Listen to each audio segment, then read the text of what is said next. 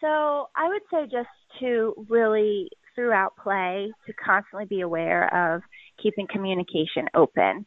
So that while a child is playing, it's really important for the OT to be right there with the child, asking, like I said, asking those questions, encouraging the play, and continuing to have, that interaction back and forth so that you have, the component of the social and the physical, along with sort of, the engagement of the child and making them sort of think on a little bit of a higher level.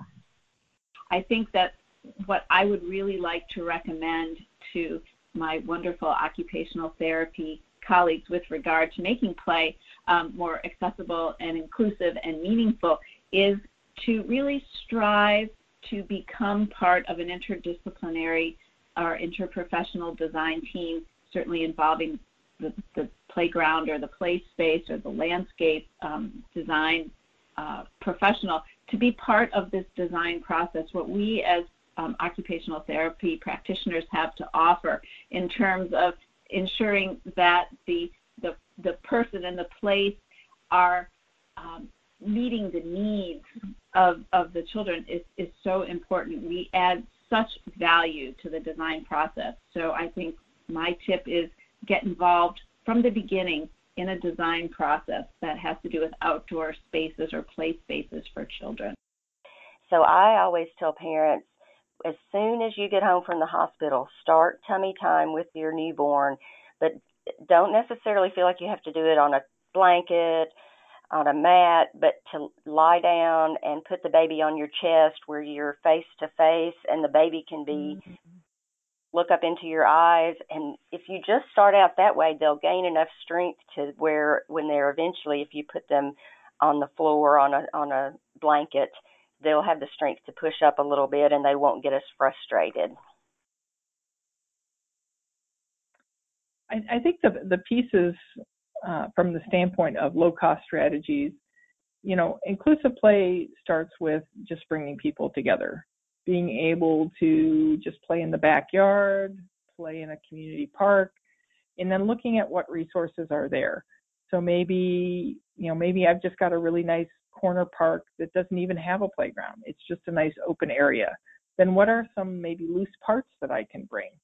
Pieces that allow children to create their own play experience together. So, maybe it's a bunch of hula hoops, or it's, ropes that the kids create all kinds of patterns on the ground, and then they try to walk through them and follow each other and work on motor skills as they're playing, but they're just having fun playing. They're not really realizing that they're working on a motor skill.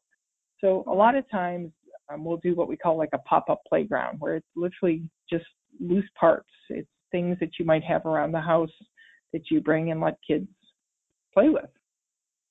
The literature also shows that children with disabilities and or mental health challenges often have less opportunities and access to participating in out-of-school leisure. And so when I hear stories from OTs or families and say, children are sitting at home after school and on weekends doing nothing, we can think of that as occupational deprivation that can lead to boredom, depression, and even loss of skills. So what we developed as a part of Every Moment Counts is this leisure coaching concept that OTs can really be active in promoting participation in healthy hobbies and interests. So we developed a model where OTs, it's a coaching model where OTs really start with exploring interests with a child or young person. And we use leisure inventories to kind of expose them to possibilities. And then once we spark an interest, then we, with the child and family, start exploring, pottery sounds interesting. Well, where in your community could you take a pottery class? Mm-hmm. And then we kind of make a match, and then we work with the young person and family to identify what supports they might need to participate successfully.